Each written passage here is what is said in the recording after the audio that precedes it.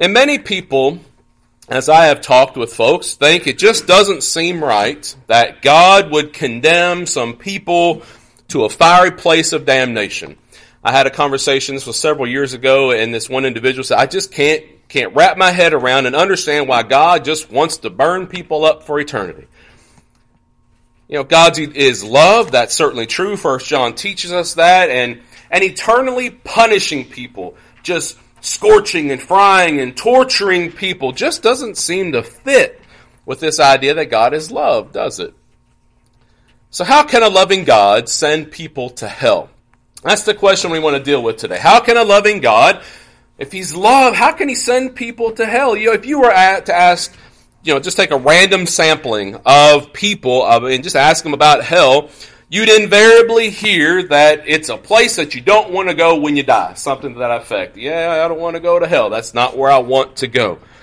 Now, if you go and then ask them to describe hell, odds are that you'll hear talk of fire and brimstone, or weeping and gnashing of teeth, and leaping flames and insatiable worms. Ask these same people if they take the prospect of hell seriously, and you're very likely to hear evasiveness, uncertainty, and perhaps even a little derision. Statistically, the majority of Americans believe in a place called hell.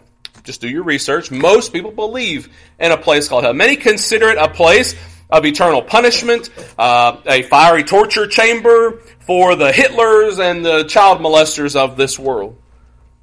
But is that what hell really is? An eternal furnace of sorts where people are tortured forever? Is that what the Bible teaches? Just what is it? What is hell? And is our loving God really going to send people there to suffer for eternity? That's what we want to take a look at today. So to begin with, it would be helpful to understand where God is thought to be sending people. So let's start there. Let's talk about what is hell. And the first thing I want to draw your attention to, we need to clarify words of Scripture. And this is something you have to be very diligent about when you're studying the Word of God and looking at all the symbolism in the Word of God. To understand the teaching of Scripture, we must understand when words are used literally and when they're used figuratively. They're used both different ways. If we don't, we can easily misunderstand the teachings of Scripture, especially those about hell. And don't get ahead of me. Stay right with me. We're going to end up probably right where you're thinking. But let's take a look at one example of how we need to clarify the words of Scripture. In this example, Jesus refers over in Mark chapter 9, if you want to go ahead and be turning there. In Mark chapter 9, Jesus refers to hell as a place where there is fire. Right? That's kind of one of the typical ideas of hell. It's a place of fire, and fire typically produces light. Correct? And before the days of electricity, you lit a candle to have light in a room. We understand that idea. Mark chapter 9, in verse 48, we read right here where Jesus says, where the worm does not die and the fire is not quenched. Jesus actually says it. If your Bible has the little red letters, that's words of Jesus speaking there, that hell is a place where there is fire. Now, if fire produces light, at the same time, over in Matthew chapter 22, if you'd like to turn over there and notice verse 13, it says there, then the king said to the servants, in this parable, Jesus is teaching about eternity through the parable of the wedding feast. He says, bind him to the one who's not worthy to come in to eternity, the feast. Bind him hand and foot. Take him away and cast him into outer darkness. Now, that's an allusion to hell and punishment, where there'll be weeping and gnashing of teeth. Now, here's the conundrum. Here's our task. It seems reasonable where, when Jesus says it's a place of fire, which fire produces light, but it's also a place of darkness. It seems reasonable that these words are then therefore figurative. If not, they are contradictory, because if the literal meaning was attached to fire, then obviously it would dispel the darkness. And so what I want you to see from this example, that Jesus often used metaphors. Jesus often used figurative language in his teachings. We just read one parable. You can think about others where Jesus is teaching about faith, and he instructs those of great faith to tell mountains to jump up and throw themselves into the ocean. Obviously, that's not a literal occurrence, but we understand what Jesus is teaching there.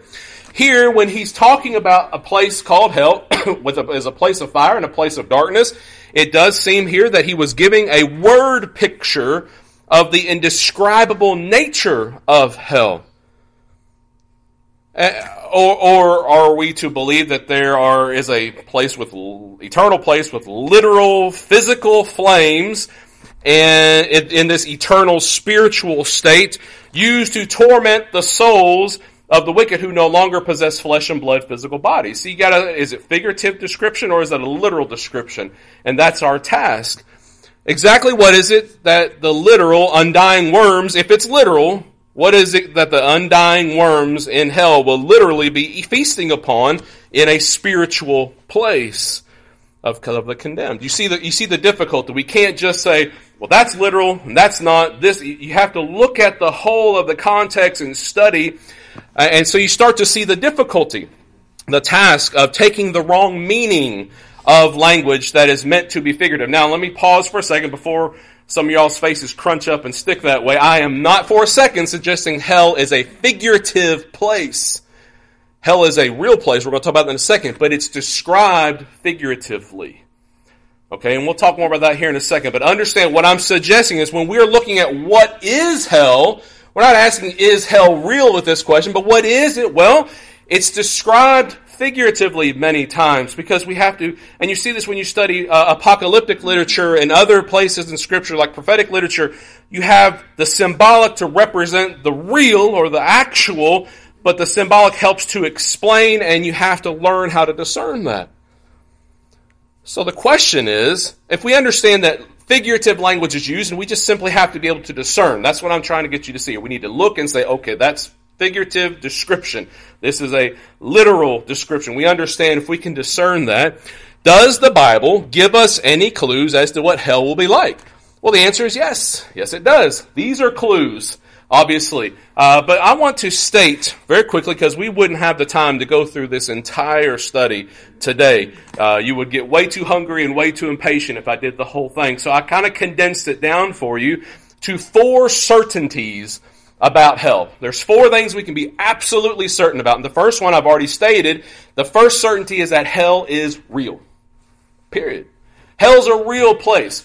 Now, can I say, yes, hell's real, I've been there? I can say absolutely that Indianapolis, Indiana's real. I've been there. But I can't say from firsthand experience. But by faith, the Bible says, Jesus says, hell is a place both of fire and outer darkness. So either Jesus is a psychotic liar or he's telling the truth. So I believe Jesus to tell the truth. Hell is real, plain and simple.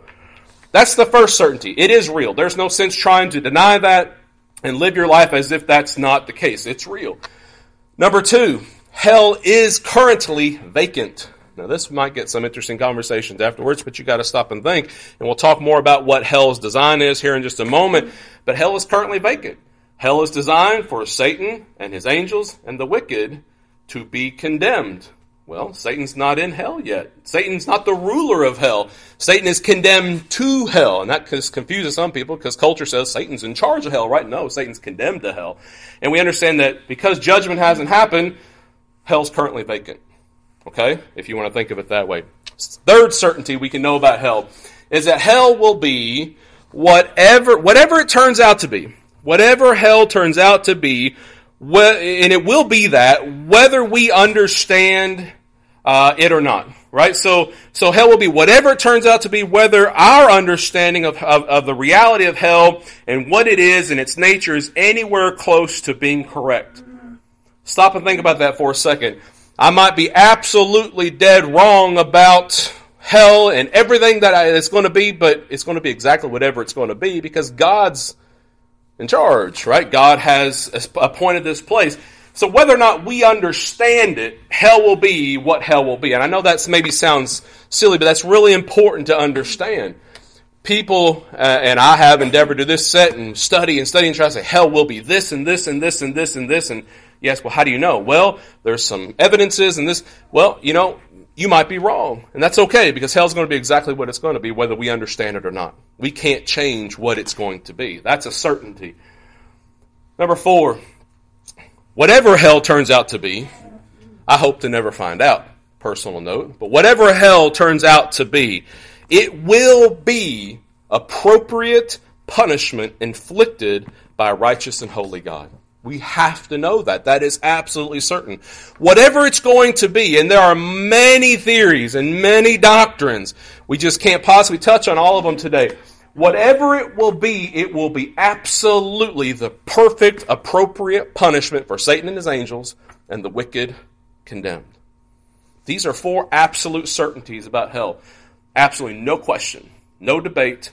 And with this, we can kind of feel very confident. With given these four verities, further debate on the nature of hell and what it is and what it's like and all that type of stuff, the landmarks and whatnot, that further type of debate could be seen by some as nothing more than an interesting academic exercise and therefore a waste of time. I've had people say it's just a waste of time to talk about what hell will be because it'll be whatever it turns out to be. Well, on one level, I agree with that.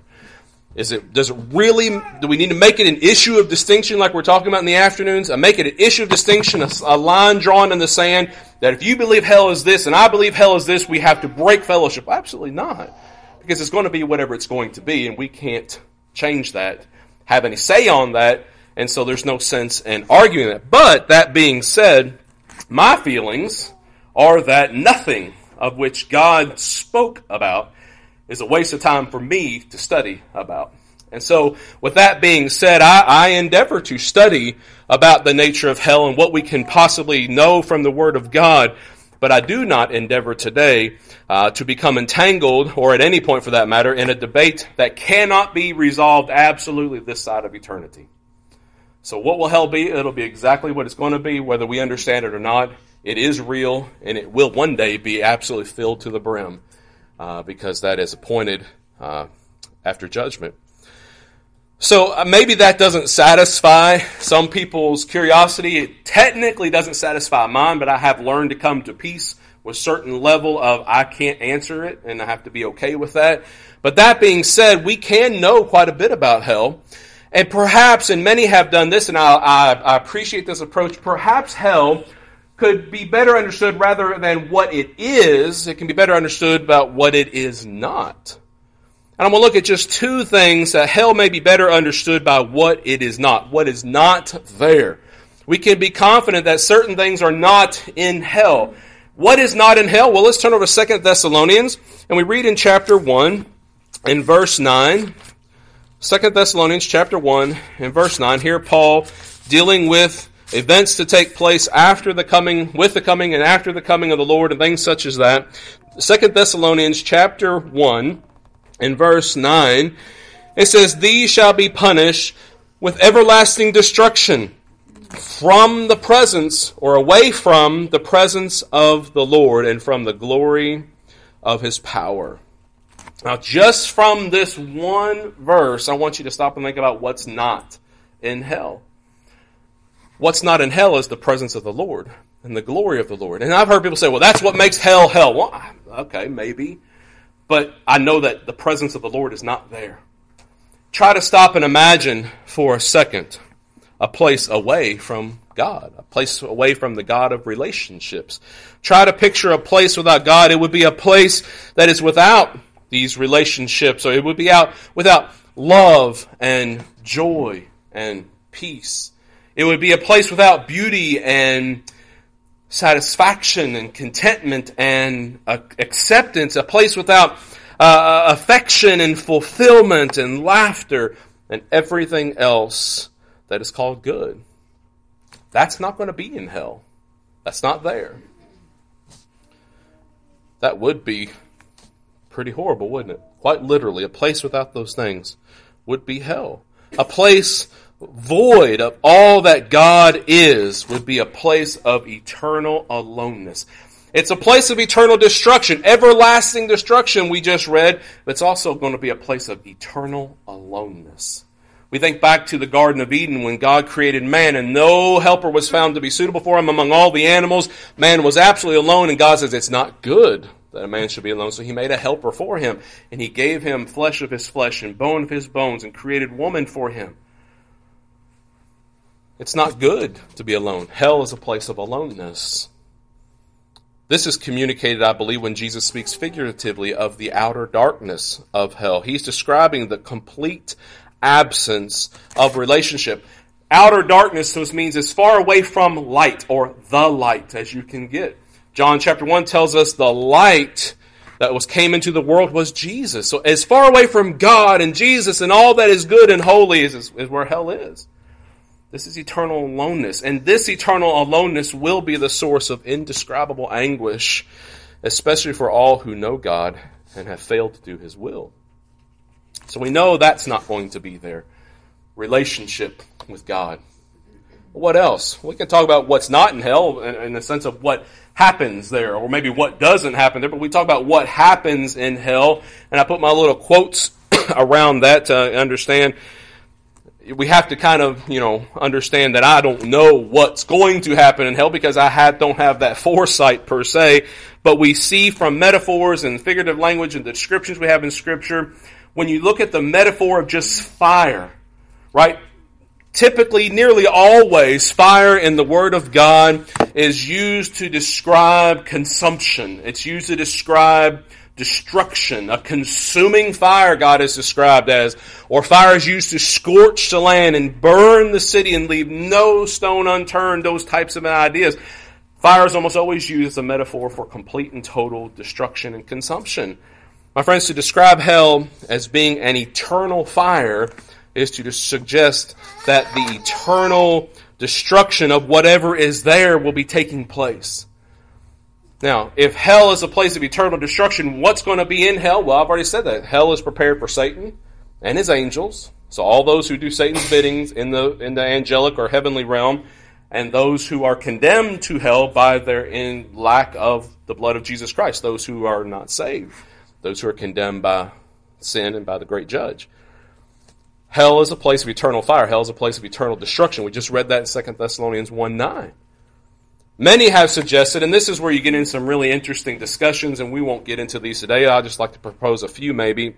Many have suggested that this idea of eternal fire describes a never-ending disintegration, you might call it, of all that is good in a person. And there's all throughout different cultures, and ours is no exception, you have different concepts of eternal torment. The truth is, when you stop and think about this, we are all living souls that are becoming something, are we not? All right, we're either becoming a person who is unselfishly loving God and others, which is real life, or we are selfishly loving ourselves and not serving God and not serving others, which is real death. I came across one quote on this idea that I thought I'd share with you. Tim Keller, he says it this way. He kind of gives us some insight about this idea of hell, this eternal destruction. It says, even in this life, we can see the kind of soul disintegration that self-centeredness creates. We know how selfishness is absorption leads to perceiving bitterness, nauseating envy, paralyzing anxiety, paranoid thoughts, and the mental denials and distortions that accompany them. He says, now ask the question, what if when we die we don't end, but spiritually our life extends on into eternity? That's an interesting question, but we don't. He says, hell then is the trajectory of a soul living a self-absorbed, self-centered life going on and on forever. Now this is his idea. But whatever hell is, it's not good. Those who live a life of selfishness and self-centeredness and fulfillment of self and never denying self for the cause of Christ, this is where they're headed. This is the type. My friends, we understand from Scripture that Jesus warned us that self-centered living, we could turn over and look in Luke chapter 9, that self-centered living would end in loss. Those who live for self lose.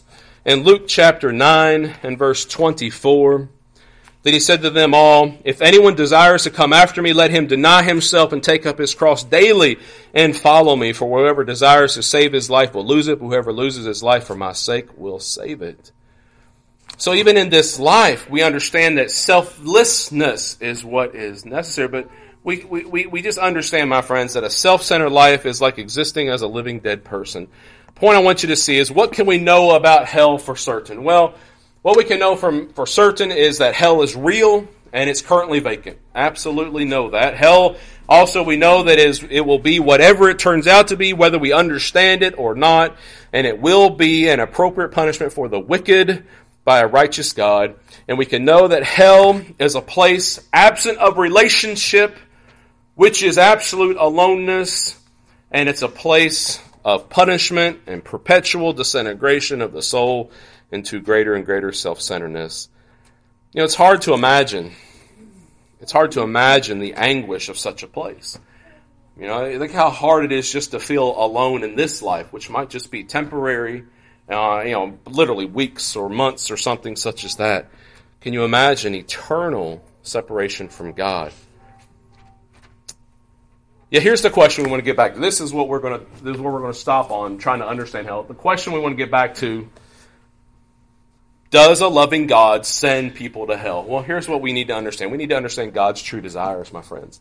If we can understand God's true desires, we can answer our question. Scripture makes it absolutely clear what God wants.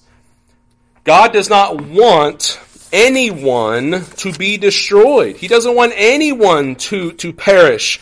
He wants everyone to repent. In 2 Peter chapter 3 and verse 9, we read very clearly here that the Lord is not slack concerning his promise, as some count slackness, but is long-suffering toward us, not willing, not wanting that any should perish, but that all should come to repentance. Now, that's important to understand. God loves the whole world. He loves every individual. He loves it so much that he sent his Son to die for every human being that we might enjoy and experience his presence and a relationship and all the goodness and joy and blessings that brings. But here's what we got to understand. God will not force us. He will not force anyone to love him and enjoy a relationship with him. So actually, to answer our question, does a loving God send people to hell? The answer is actually no. God doesn't actually send people to hell. My friends, people make the free choice to reject him and essentially are sending themselves. Now, I know that's just an interesting way to think about it. Think about that for a second. If we reject God, is God really sending us? If we have a choice, think about your parenting experiences or dealing with children. You could choose one option which is good or one option is bad. You're making it your own decision. My friends, God forces no one into a relationship with him. He gives us free will. And by doing so, God has created the possibility of a true love response from us. And unfortunately, he has opened up consequences that can be extremely negative. We've talked about that before. That evil is in the heart of man, and all evil comes from man, and humans are capable of tremendous evil. My friends, when people choose to serve themselves instead of serving God, they ultimately choose a place void of relationship, a place called hell. Kind of wrap your head around that for a second. All these years, God's going to send people to hell. Actually, people send themselves when you stop and think about it. By choosing to reject God, not accepting the gospel call. Another quote that I came across as I was studying this is from C.S. Lewis. I like some of his writings. I don't like everything he's written, but he says it this way. All that are in hell choose it. The door to hell is locked on the inside. Thought about that for a little while, and people choose their eternal destiny. We sing songs all the time. What will it be? What will your answer be? What choice will you make? Now is the time. We're going to sing God calling yet. He's saying, I'm calling. I'm giving you a choice. People choose every day to serve themselves. Why? Well, because it's uncomfortable for them to serve God, to serve others. It's hard. It's difficult. It's hard to say, all of you and none of me. I'll do what you want. I'll submit my life. I will do the hard things, make the hard choices, say the hard things, stand when it's difficult. That's hard, and so it's not comfortable to serve God. It's easier not to a lot of times and just kind of go wherever the tide pushes.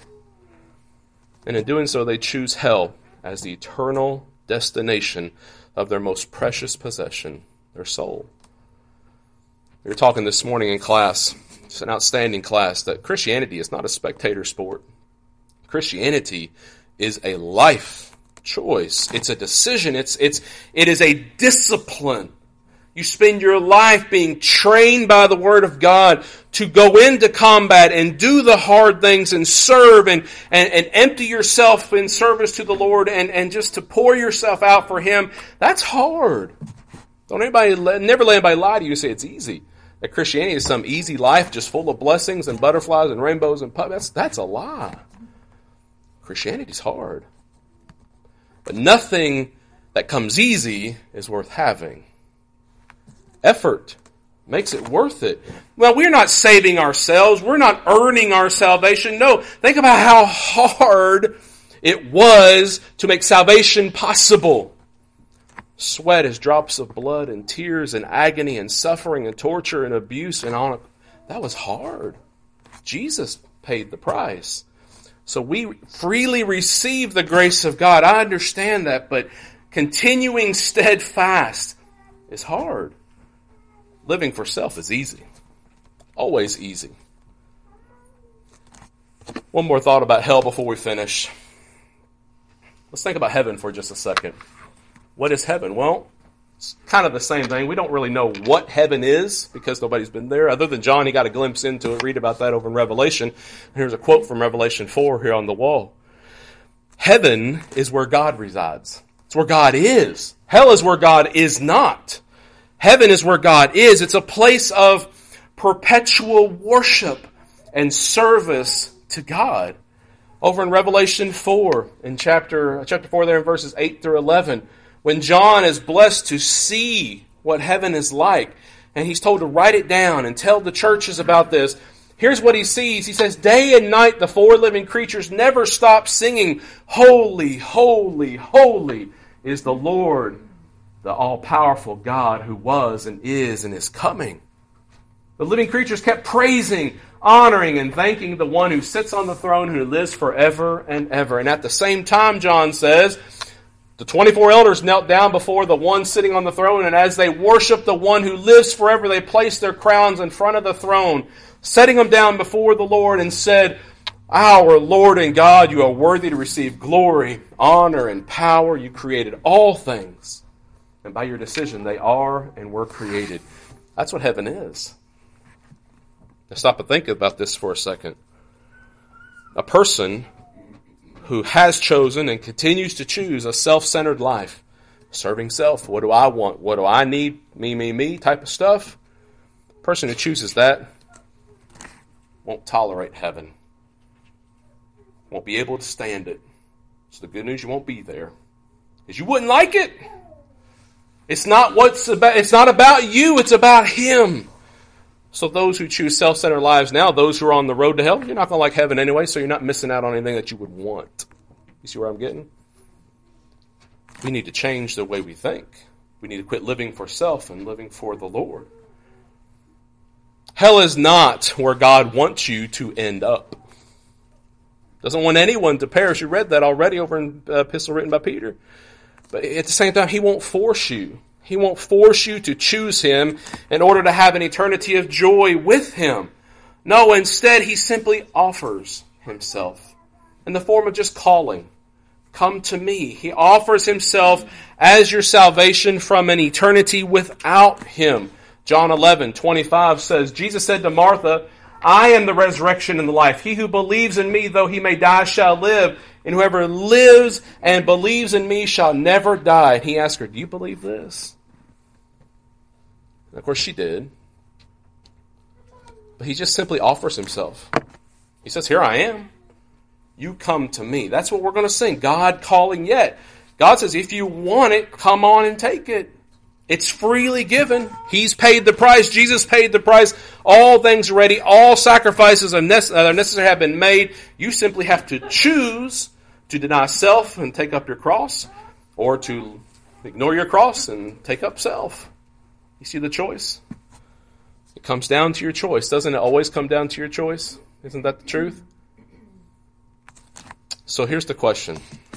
I'm going to leave you with Jesus' question. Do you believe all this? What do you believe this morning? Do you choose to believe what the Scriptures teach and show? Do you believe choose to believe that Jesus' words and the fact that He is the Son of God and He gave His life on Calvary that you can have a hope of heaven? Do you choose to believe that God is calling? He's given you a choice. He's given you an opportunity.